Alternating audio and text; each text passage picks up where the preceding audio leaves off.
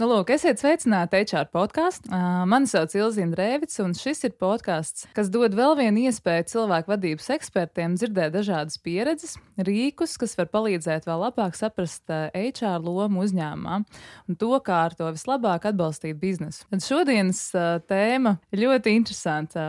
Runāsim par HR kompetenci, par to, kā tā ir attīstījusies. Un tad es pirms šī podkāsta domāju, kas tad ir tas, kas ir mainījies, un tad man nāca prātā man kolēģi Jāņa Dubinska no KKHR teikums no labklājības sekretārēm, kadru daļas līguma sagatavotājiem līdz vienlīdzīgiem strateģiskiem partneriem, izaicinātājiem un inovatoriem organizācijā. Tad tāds ir tas HR ceļš cauri laikiem. Šodien pie mums ciemos es esmu uzaicinājusi Helmu Trausu. Sveika, Helma. Sveicināti, labdien! Tad Helma ir HR profesionāls, es teiktu, ar prātu un sirdi Latvijā, bet patiesībā lielāko daļu laika pavada pasaulē un īsteno plaša mēroga HR projekts gan Baltijā, NVS valstīs, Vidusāzijas ekonomikā, un es teiktu, ka mega liela pieredze strādājot ar dažādām organizācijām un vadības komandām. Tad Helma pastāst mazliet vairāk par to, kā tu esi nonākusi līdz šai pozīcijai un kāda ir tā tava līdzinājā pieredze. Jā, tad, kad mēs sākām savas profesionālās gaitas, tas bija 96. 97. gads, tādas profesijas kā personāla vadītājs tā īsti nemaz nepastāvēja, un ja mēs atceramies tā laika izglītības sistēmu, nebija arī tādas mācību programmas, kurām mēs varējām to apgūt. Un tajā laikā es biju Hansa bankas darbinieks, konta operators, kurš apkalpo klientus, un man tas darbs labi padevās. Un vienmēr, kad bija kāds jauns darbinieks, tas darbinieks nonāca pie manis. Un es biju viņa mentors, tajā laikā es nezināju, ko nozīmē vārds mentors. Es tam cilvēkam palīdzēju saprast, kas viņam īsti būs jādara, kā apkalpot klientus, kāpēc viņiem kaut kas būtu vai nebūtu jāpiedāvā, kā to vislabāk izdarīt. Un tas tika pamanīts, ka man tas veicās un padodās, un tajā laikā bankas vadītāja aicināja mani izveidot vispār mācību centru. Un 21 gads man bija skaists, tīrs, tukšs galds, un ar to arī viss sākās. Un tajā laikā bija interesants un vērtīgs atbalsts no Latvijas Komercbanku asociācijas, tolaik Finanšu nozares asociācija saucās tā, un tur bija laba sadarbība ar Benelux valstīm un Benelux finanšu institūcijām. Mēs braucām uz Luksemburgu, uz Beļģiju mācīties un skatīties, kā vispār personāla vadības funkcija pasaulē strādā un kā tas vispār notiek. Un mums bija ļoti daudz vērtīgu semināru, mācību, pieredzes apmaiņas. Un tad mēs, tā teikt, laika gaitā vienkārši apguvām to, ko tagad var pietiekami kvalitatīvi iemācīties arī Latvijā. Mums te ir tāda, man liekas, burvīga, brīnišķīga personāla vadītāja paudze izaugus, bet tas sākums bija tāds. Tu principā esi tāds, cik es esmu dzirdējis par tevi, tad tu esi tāds personāla pārvaldes, tāds etalons, personāla vadības etalons. Ļoti daudz es dzirdējis par tavām prasmēm, un tieši arī mana pieredze ir lielākoties Svetbankā, un par tevi es esmu dzirdējis ļoti daudz, jo es arī sāku strādāt no konta operatoru par mācību centra kolēģi un līdzīgi tie ceļi. Jā, un tas mans ampluā vai tā aizraušanās ir kaut ko uzbūvēt un izveidot, jo tad, kad bija pagājuši 7 gadi tajā manā amatā, tad es sapratu, ka ir radīts lielākais mācību centrs, vispār profesionālais mācību centrs starp organizācijām tajā laikā. Un es tā sēdēju, un telefons nezvana, un viss notiek, un tad tajā brīdī man paliek mazāk interesanti. Tad es meklēju atkal kaut kādas jaunas iespējas, kur var atkal būvēt un palīdzēt, un tiešām kaut ko ieviest. Un tajā brīdī, kad tas ir sasniegts, tas kļūst tāds neinteresants. Ja, lai gan citiem cilvēkiem, iespējams, kas tur pēc tam atnāk, viņiem ir prieks darīt kaut ko, kas ir izveidots, bet tas mans prieks ir uztaisīt un uzbūvēt no jauna. Un tiklīdz tas ir radīts, tad es atkal skatos tālāk, ko es atkal varu palīdzēt. Un tu izveido kaut ko tādu, kas cilvēkiem palīdz šajā uzņēmumā, organizācijā, palīdz strādāt, palīdz sasniegt labāku rezultātu. Protams. Un varbūt tas ir tāds arī mīnus vai trūkums, tas ātrums, ko mums iemāca organizācijas, kuras ir fokusējušās uz tempu, uz rezultātu, tad bieži vien mēs varbūt to tempu liekam pirmajā vietā un varbūt to to ilgtspēju otrajā, un tagad tas tā pamazām mainās, ka kompānijas sāk saprast, ka ne tikai tas temps un ātrums ir būtisks, bet arī kā tas notiek. Un ļoti daudz līdz šim man ļoti patīk tas pieminētais sākumā, tas Jāņa salīdzinājums, kā mainās tā personāla vadības loma. Un šis ir tāds ļoti interesants laiks, kurā tas patiešām sāk notikt. Jo, ja 5 gadus atpakaļ mēs teoretizējām vai pļāpājām par to, tad tagad tas beidzot sāk realizēties dzīvē. Kas tad ir tā šī brīža tava pieredze? Kas tev šobrīd ir jādara? Jo tu minēji, tu esi bijusi Hansabankā, tad kas tad ir šobrīd tas, ko tu dari? Tas finanšu sektors lielā mērā plaši piesaistīja manu uzmanību, un es darbojos arī Pareks bankā, kas tagad ir Citadele, darbojos arī Nordea bankā, Latvijas pastā. Un tad, kad mēs strādājām ar Eiropas rekonstrukcijas un attīstības banku, jau Pareks un Citadeles laikos, tad mani pamanīja viena dāma no Eiropas rekonstrukcijas un attīstības bankas. Tolaik bankā notika transformācija, kas bija saistīta ar darbinieku skaita samazināšanu un dažādām pārskatīšanām un tam līdzīgi. Un viņa vēroja to manu darbošanos, viņa teica, tas nav īsti tavā stilā. Es gribu tev piedāvāt kaut ko citu. Un viņa piedāvāja man sākt konsultācijas Vidusāzijā, Taģikistānā. Un tad tas sākās pirms 10 gadiem, kad tur bija tādas vakariņas, laba gaisotne. Es teicu, jā, protams, kāpēc ne? Un tad Eiropa atsūtīja man pirmo nopietno kontraktu, un tad es sapratu, kas tā ir par atbildību un ko tas vispār nozīmē. Un tā es sāku, un tās Vidusāzijas specifika ir tāda, ka cilvēki iesaka viens otram tos konsultantus. Un tagad es darbojos kā Pasaules bankas speciālists, kā Pasaules bankas konsultants starptautiskajā finanšu korporācijā, kas ir viena no Pasaules bankas tādiem virzieniem vai meitas kompānijām, kur mēs palīdzam transformēt un privatizēt lielas valsts bankas. Un tas ir ļoti interesants uzdevums, jo ekonomikas ir augošas un apjomi ir milzīgi, mērogi ir ļoti lieli, atbildība ir liela, bet arī tas rezultāts, ko es tur ieraugu, pēc tam viņš ir ļoti būtisks. Šajā gadījumā tev ir milzīga, tev ir milzīga strateģiska loma kā HR cilvēkam šajā visā procesa izveidē, plānošanā, un pēc tam arī tev ir atbildība pie tā rezultāta. Jā, un te ir varbūt arī tā konsultanta darba specifika, kas man pašai vienmēr sev ir jāpasaka, kurā mirklī man jāapstājas, jo, ja es esmu personāla direktora kurpēs, es esmu atbildīga. Un man ir jāpieņem lēmumi, man ir jāievēro termiņi un jāiet tā, kā tas ir ieplānots. Konsultanta loma ir mazliet savādāka, tā ir padomdevēja loma. Un tu nedrīkst būt iejaukts lēmumu pieņemšanā tajā organizācijā, kuru tu konsultē. Tev jādod labs, kvalitatīvs, augstvērtīgs padoms, un tad vienā mirklī jāapstājās. Un tas man nevienmēr izdodās, jo tas nav vienkārši, ja tu visu mūžu esi trenēts būt rezultatīvs. Ja? Un tad tā konsultanta darba kvalitāte vai rezultāts ir mazliet citāds nekā tad, ja tu esi personāla direktors, un tad tev jāmāk apstāties. Ja tu salīdzini ar to HR darbu, ko darīji līdz nokļuvi šajā jaunajā amatā, un tad tagad, kas ir tās lielākās atšķirības, ko tu redzi no tevī kā personībā, ko tu dari savādāk? Tās ir, es domāju, pirmkārt tās ir tādas, pirmo reizi es tā pa īstam nonācu stratēģisku lēmumu līmenī. Tu esi iesaistīts pilnā nozīmē stratēģisku lēmumu analīzē, sagatavošanā un pieņemšanā par visu organizāciju. Kas tur notiek tajā stratēģiskajā lēmumu pieņemšanā? Tas ir ļoti labs jautājums, jo mēs daudz runājam par to VUCA pasauli, par to nezināmo mainīgo pasauli. Tieši tas pats notiek arī būvējot organizāciju stratēģijas. Un ja kādreiz mēs varējām uzcelt tur 5 vai 10 gadu plānu, tad šobrīd tas moments ir daudz savādāks. Un mums jāspēj elastīgi un tā žigli plānot salīdzinoši īstermiņā, un tā personāla vadītāja loma, viņa ļoti pieaug. Tieši šajā mirklī, kad tas apkārtējās vides neskaidrība un tās svārstības ir tik lielas. Ko tu dari tajā lomā? Kas ir tas, kas pieaug? Tas, kas pieaug, tas ir, es varbūt sākšu ar tādu ļoti praktisku raksturojumu, kas raksturo darba tirgu vispār, visā pasaulē. Ļoti interesants fenomens ir tas, ka vidējais darba stāžs ļoti sarūk. Pagājušā gada aprīlī konsultāciju kompānija McKinsey izlaida tādu pārskatu par to, kāds ir vidējais darbinieku stāžs lielajās tehnoloģiskajās gigantu kompānijās. Ļoti pārsteidzoši secinājumi.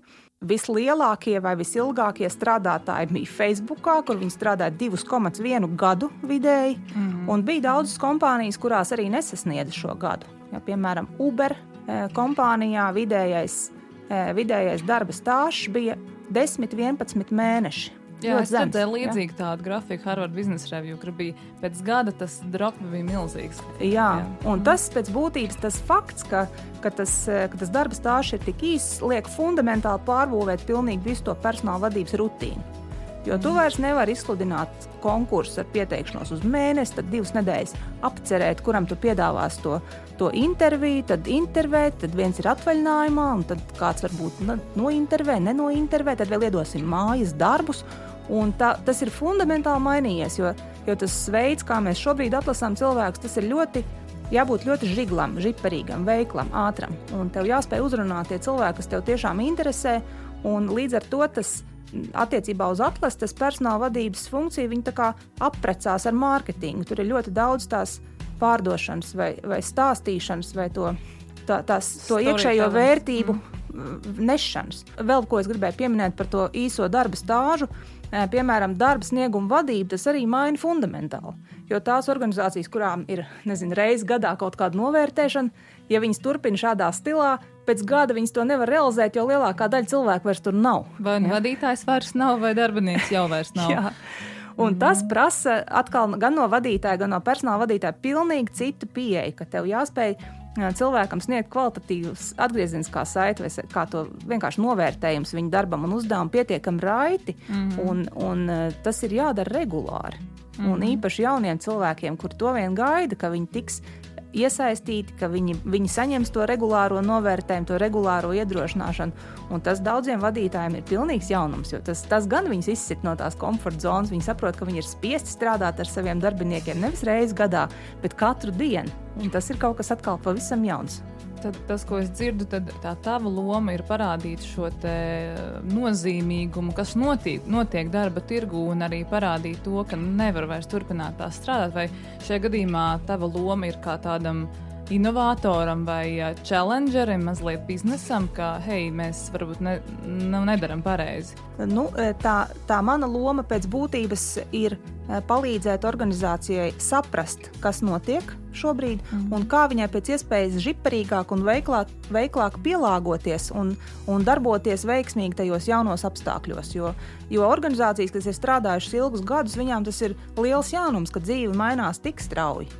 Kas ir tas veids, kā tu lietas saprast? Tas ir kaut kāda jauna prasme, coachings, vai tu coacho vadītājus, vai tu uzdod jautājumus, vai tu viņus izaicini, jo tur ir zinām veida arī izmaiņas tajā drosmes līmenī, kādā mēs ejam pie vadības un tajā arī zināšanu līmenī, kas mums ir HR-ā.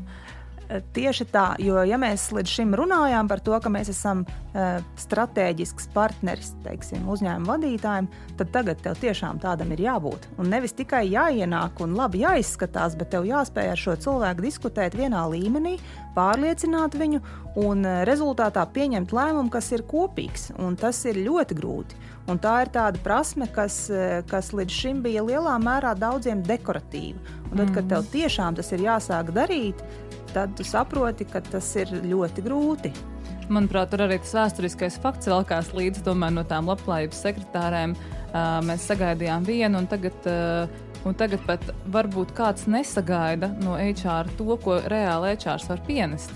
Tieši tā, un piemēram Vidusāzijā, tur, kur es šobrīd strādāju, Uzbekistānā, tur tas ir īpaši izteikti, jo tad, kad es stāstu, ka es piedalos transformācijās, tas viss skan ļoti labi, bet patiesībā jau es būvēju no nulles šo funkciju kā tādu, jo daudzās lielās organizācijās tas ir vienkārši kadru daļa. Un tad man ir jāspēj gan vienlaikus gan būvēt, jo tas projekta termiņš vienmēr ir kaut kāds ierobežots, gan tāpat laikā veikt to iekšējo pārdošanu vadītājiem. Kāpēc tas ir būtiski? Jo šobrīd tas, ko mēs darām, mēs tā kā tricinām un pārveidojam organizācijas, kas kaut kādā vienā modelī ir strādājušas 15, 20 gadus. Un tagad man ir jāspēj pārliecināt, kāpēc ir jāmainās, kāpēc lietas notiks savādāk un kas būs tas ieguvums gan tam cilvēkam pašam, gan tai visai organizācijai kopumā. Tas nav viegli. Tā tomēr ir tā pārdošana. Tā ir tā storytellings, vīzija, un tomēr redzēt mazliet soli uz priekšu, kas notiks, ņemot vērā visu to, kas pasaulē mainās, un arī paudžu atšķirības un veids, kā cilvēks strādā, ko viņi sagaida no darba devēja, tad tas ir ļoti strauji mainījies. Cilvēki ļoti daudz domā par sevi, par savu labklājību, par to, kā viņi labi jutīsies darbā, un ja darba devējs par to nedomā, tad tā ir vēl viena lieta, ko bieži vien uzņēmumi nepamana. Nu jā, un te, es domāju, arī ir vērts parunāt par tādu lietu kā uzņēmuma tēls, kā darba devēja tēls sabiedrībā. Kādreiz mēs varējām nolikt reklāmas vai sabiedrisko attiecību aģentūru, kas mums izveido tēlu, tad tagad mēs viņu varam nolikt tikai, lai pastāstītu, kādi mēs tad īstenībā esam. Jo tā informācijas aprit ir tik strauja, ka nav iespējams uzturēt kaut kādu mākslīgu, ideālu tēlu. Jo cilvēki ļoti ātri uzzina, kas notiek citās organizācijās, kā tur izturās pret cilvēkiem. Un, ja kādreiz vērtības, dažreiz cilvēki pat vīpsnāja, tās uzņēmuma vērtības, kādas tad viņas ir? Varbūt kaut kur rakstīts, varbūt mājaslapā. Un tagad ir tas patiesības mirklis pienācis, ka tam uzņēmumam ir jādarbojas saskaņā ar vērtībām. Un jārāda piemērs vadītājiem, kā tad viņi izturās un kā viņi gribētu, lai izturās citi. Jo tas vairs nav noslēpjams. Un šobrīd, kad cilvēki, īpaši jauni cilvēki, izvēlās darba vietas, viņiem tas ir ļoti būtiski.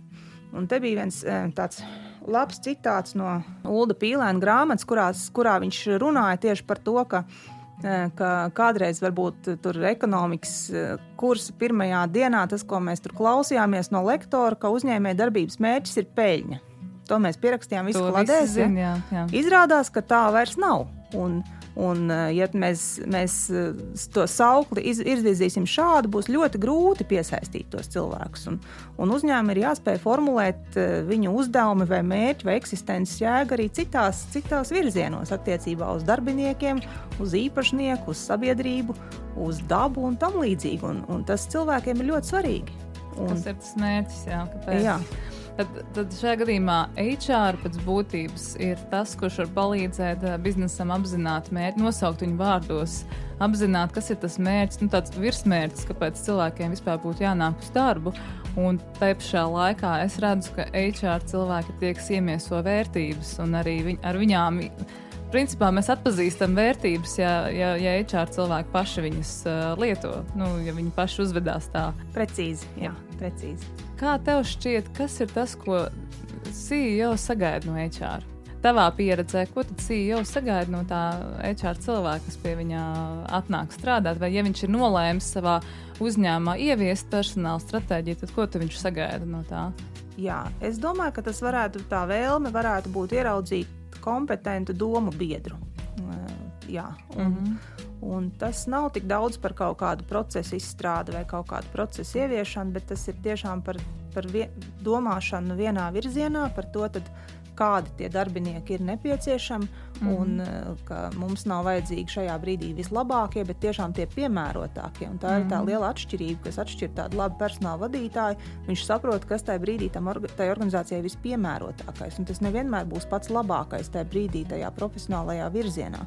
Un tā, man liekas, ir tāda prasme, ko var izkopt tikai tad, ja tu tiešām esi ar sirdi iekšā tā uzņēmuma vadībā un stratēģijā. Tad tu saproti, ko tad īsti tev vajag. Ja tu neesi, tad tu meklē, droši vien, kurš tad mums ir kā zinošākais, labākais ar labākajām prasmēm, bet nevienmēr tas ir tas, kas tajā brīdī tiešām ir visvairāk vajadzīgs. Ja mēs runājam par jaunām kompetencēm, pavisam nesen lasīju rakstu, kurā bija nosaukts, kas ir tādas HR kompetences, tādas populārākās. Un tur ienāca tādas dažas jaunas, un es tev viņas nolasīšu, un mēs varam par to parunāt. Tad viens ir, ka tas ir kā tāds savienotājs līmes starp departamentiem, valstīm, lomām, tīrītājs, kurš attīra organizāciju no liekajiem procesiem, no liekām lietām, izaicinātājs, saruna vedējs, dizainers ir viena no jaunajām kompetencēm, kas pieprasa HR-am būt arī darba vietas dizainerim, lai darbiniekiem būtu patīkami tur atrasties. Datu analītiķis, ka tu saproti, kas notiek organizācijā, tu redzi šo te asinsaidu un proti viņu lasīt. Un vērtību miesasargs un spēles spēlētājs, kurš tiek ielaists futbola laukumā, nevis stāv blakus un tiesā citus. Tavs komentārs par šīm jaunajām lietām. Jā, izklausās pēc greznības, ja to var atļauties. Jā, tā ir greznība. Es teiktu tā, ka daļa no šīm kompetencēm, ko es tikko dzirdēju, tas lielā mērā ir varbūt tāds, kā lai noformulē, veids, kā daļa atbildības atkal tiek pārlikt no vadītājiem uz personāla vadītāju. Jo tas, ko es tur dzirdēju, tā ir vadītāju atbildība. Un es domāju, ka tajā ziņā loma nav īpaši mainījusies, ka mums ir jāstrādā ar vadītājiem un jāspēj viņiem palīdzēt būt iedvesmojošiem, aizraujošiem un tādiem iesaistošiem līderiem. Un tas, man liekas, joprojām ir ļoti svarīgi, un tas ir darbs, kurš nav izdarīts. Taisni bija viens interesants arī pētījums par to, kāpēc milzu investīcijas, kas visus šos gadus ir veiktas līderības attīstību programmās, kāpēc viņas nav īpaši veiksmīgas un kāpēc tā atdeva nav tik liela. Un tā atbilde lielā mērā varēja viņu formulēt tā, ka šajos nenoteiktības apstākļos ir ļoti grūti iemācīties tos darbības veidus, kā tev jādarbojas kā līderim. Un tas arvien vairāk ir saistīts ar katra cilvēka personību, viņa personīgām vērtībām, no tā, kā viņam gāja ģimenē, kā viņam gāja skolā, kā viņam gāja augstskolā. Tas personības faktors ir ārkārtīgi svarīgs, un tā, man liekas, ir viena tāda būtiska personāla vadītāja loma, ka viņam būtu jājūt un jāsaprot, kādas personības šai organizācijai ir nepieciešams, lai varētu labi virzīties uz priekšu. Un tas ļoti reti ir saistīts ar tādām izcilām menedžera dāvanām, ka viņš labi plāno, labi organizē, labi kontrolē un tam līdzīgi. Tur daudz būtiskāk ir tieši tā iedvesmošanas un iesaistīšanas loma. Un tā kļūst vēl būtiskāk, tāpēc, ka transformējas arī tas veids, kā cilvēks strādā. Ir arvien vairāk attālināta darba, daļlaika darba, un ja mēs skatāmies uz iesaisti kā tādu, tad tie faktori, kas arī viņu veido, piemēram, tur darba vide vai kultūra, atmosfēra, novērtējums sistēmas, viņas ir svarīgas, bet viņas kļūst mazāk svarīgas, jo cilvēks vairs nav uz vietas, ja? Tomēr tā vadītāja loma, viņa kļūst tikai spēcīgāka, un kā viņš parādīs to savu produktivitāti, par ko tagad tik daudz runā, jo šis attālinātais darbs un tā saikne ar to produktivitāti, tā ir ļoti sarežģīta tēma, ko tagad mēs mēģinām kaut kā vispār atrisināt. Jā. Vienā no podkāstiem mums būs saruna tieši par attālinātu darbu un to, kā to padarīt par attālināts darbs un vai tas ir iespējams un kāda ir pievienotā vērtība patiesībā uzņēmumam, jo pasaulē domas dalās, vai tas tik tiešām ir tas efektīvākais veids, kā iegūt rezultātu. Ja mēs runājam par tādu labu, kompetentu personāla vadītāju, HR cilvēku, kam tur būtu jābūt, lai mēs teiktu, ka šis ir tiešām labs HR cilvēks?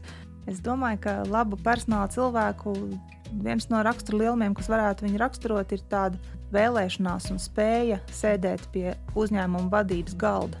Un tas nozīmē ne tikai tādas ambīcijas, bet tas nozīmē tiešām spēju strateģiski iesaistīties visos jautājumos. Un tajā mirklī es piekrītu, ka tā varētu būt tā līme, kas tur tika pieminēta kā viena no tām jaunajām kompetencēm, ka ir jāspēj savienot līdz ar to tā empātija ir būtiska, tev jāsavieno ir ļoti ambiciozas personības, kas parasti tur ir protams, katrs par sevi un vienkārši katrs unikāls, vienreizējs un vispār izcils, un tev jāspēj uztaisīt kaut kas tāds kopīgs un vienots, lai tas darbs ir vienots. Un tā ir lieta, kur arī, es domāju, kur uzņēmuma vadītājs sagaida atbalstu no personāla direktora vai personāla vadītāja.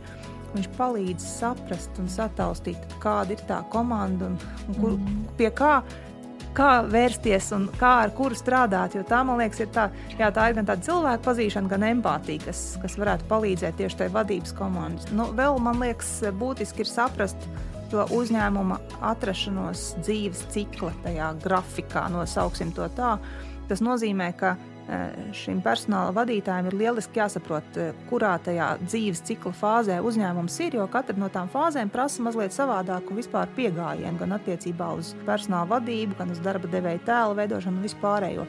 Un tā ir viena lieta, ko no ārpuses ir grūti saprast, kurā tad tajā dzīves cikla fāzē uzņēmums ir, un tā ir, man liekas, arī tāda būtiska lieta, ka tev jāsako līdz tam biznesam, tirgumu un jāsaprot, kurā attīstības fāzē uzņēmums atrodas.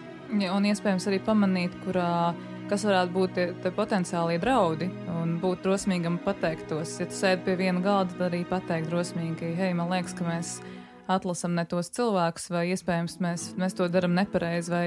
Nu jā, par to drosmu runājot, tur arī jāatzīst ir, ka es klausījos iepriekšējo sarunu, kur Katrī Vintiša runāja, viņa tieši par to sacīja, ka tās bailes nav labais sabiedrotais un ka mums jāspēj ir bezbailīgi un droši darboties. Un tā, man liekas, ir ļoti svarīga lieta, kas daudziem personāla vadītājiem Latvijā ir jāapgūst, jāiemācās. Kā apgūt? Kā apgūt nebaidīties? Kas ir jāizdara, jo tas ir mūšanas jautājums? Ieelpot un darīt. Tur nav cits recepts, ja? Tev ir jāieelpo, jāver vaļā tās durvis, jāiet iekšā. Tas ir treniņa jautājums. Un tas nenozīmē, ka varbūt tur būs stipri mazāk baila, bet tas vienkārši ir jādara. Jo sēdēt un baiļoties ir viens, bet otrs ir vienkārši piecelties un izdarīt. Varbūt tur nesanāks vai kļūdīsies, bet tā ir, man liekas, tāda svarīga lieta, kura, gan jātrenē, gan jāmācās. Tev vienkārši ir jādara. Jā, līdz ar drosmes un ieteikšanu, ar drosmīgiem lēmumiem ieteikšanu, tu arī uzņemies lielāku risku. Pēc būtības tu uzņemies risku, tavs pieņemtais lēmums būs ar tādu rezultātu, vai pozitīvi vai negatīvi, to mēs nevaram zināt. Jā, paldies par to komentāru par risku. Tieši tā, un tā ir arī viena lieta, kas piemēram, man šobrīd manā darbā ir liels izaicinājums, jo šobrīd mēs transformējam valsts īpašumā esošas bankas, kuru neviens tā, godīgi sakot, tā īsti risku uzņēmies nekad nav. Tā ir skaitā arī personāla vadībā, kur tev jāspēj tagad pieņemt lēmums par vadošiem darbiniekiem, par viņu sniegumu un tā tālāk. Un tās ir lietas, kas arī jāiemācās arī tam pašam CEO, un man jābūt viņam palīgā un jāstāst un jāmāca, kā ar to risku tikt galā. Un ka, protams, ka tur pastāv tā iespēja, ka viņš kļūdīsies. Jā. Ko tad mēs darīsim? Ja? Ko tu darīji, ja kļūdās? Kas ir sekas? Kas ir seks? Man liekas, ka katra kļūda ir ļoti forša mācību stunda, un tev vienkārši ir jāizvelk tā mācība. Protams, nevar tur arī trallināt par katru kļūdu, jo kļūda ir kļūda, un tas ir kaut kāds zaudējumi morāli vai materiāli, bet tā, man liekas, ir tāda laba mācību stunda, un ja to pareizi pasniedz, tad tas personāla vadītājs, viņš var kļūt arī par tādu attīstības līderi. Šajā lietā, ka mēs mācāmies paši no savām kļūdām. Jā. Startupu vidē, man liekas, šis ir failure century, ka tu tikai lielies ar savām kļūdām, jo visi lielie skaistie projekti ir nākuši caur milzīgām kļūdām. Un tas neviens nekautrējās startup vidē teikt, ka mēs kļūdījāmies. Kur ir fuck up nights un vesela kaudze dažādiem pasākumiem. Taču lielās kompānijās īpaši cilvēki negrib runāt par to, un bankās jau sevišķi. Protams, tā ir pilnīgi cita vide. Tur joprojām ir diezgan sterili, tur joprojām ir uzvalki, tur joprojām ir etiķeti, tur joprojām ir respekts, tur joprojām ir reputācija un visas šīs lietas, kuras nav tik viegli mainīt, un daļu no tām arī nevajag mainīt, jo bankas jau pēc būtības ir uzticības bizness, un tev jāspēj pārliecināt klientu, ka te viss būs kārtībā, un mēs esam uzticami, droši, uz mums var paļauties, mēs darbosimies tā kā vajag. Jā, tad sarunas noslēgumā, kas, Helma, ir tie ieteikumi vai tas ceļš, kas ir tas tālākais, kur tu redzi, kur ir HR loma, viens ir pie galda, kas ir tie nākamie soļi, kur mēs nonāksim, jo ir digitalizācija, ir ļoti daudz aspektu, kas ietekmēs HR lauku un vidi un veidu, kā mēs strādāsim. Jā, digitalizācija un automatizācija, tur, es domāju, pirmkārt, tas, kas ir jāatcerās, teiciens, ka viss, kas var tikt automatizēts, tiks automatizēts. Un tas attiecās uz pilnīgi visām profesijām un visiem darbiem. Bieži vien to dzirdot, mēs saņemam pretī tādus argumentus. Jā, jūs tur runājat par digitalizāciju, automatizāciju, bet kurš tad slaucīs ielu un vadīs trolejbusu un ceps maizi? Un jāsaka tā, ka tieši šie būs tie pirmie darbi, kurus tad mēs automatizēsim. Instruktīvāk vai aprakstošāk ir cilvēka amata apraksts, jo visticamāk tas darbs pazudīs pēc kaut kāda laika. Jo precīzāk tur pateikt, kas tev tieši jādara, jo precīzāk var pateikt, kuru pogu, kur ir jāieprogrammē. Un tas pats attiecās arī uz personāla vadību. Būs ļoti daudz jautājumu, funkciju, darbu, kuri būs automatizēti. Un tas attiecās arī uz vadītāju darbu kā tādu. Un tad līdz ar to tas ir jāspēj saprast, kas tad būs tā lieta, kas netiks automatizēta. Un tās būs, manuprāt, mans viedoklis ir tāds, ka tās būs jomas, kas ir saistītas ar kādiem netradicionāliem, iracionāliem risinājumiem, kas ir saistīts ar emocijām, kas ir saistītas ar iedvesmošanu, kas ir saistītas ar attīstību, un tās ir ar radošumu, un tās ir lietas, kuras paliks svarīgas, un tur arī vajag noteikti drosmi pateikt, ka būs kaut kādas profesijas vai amati, kuras te nepastāvēs. Un arī savā jomā atzīt, ka iespējams mans amats arī ir jātransformē, jāmaina.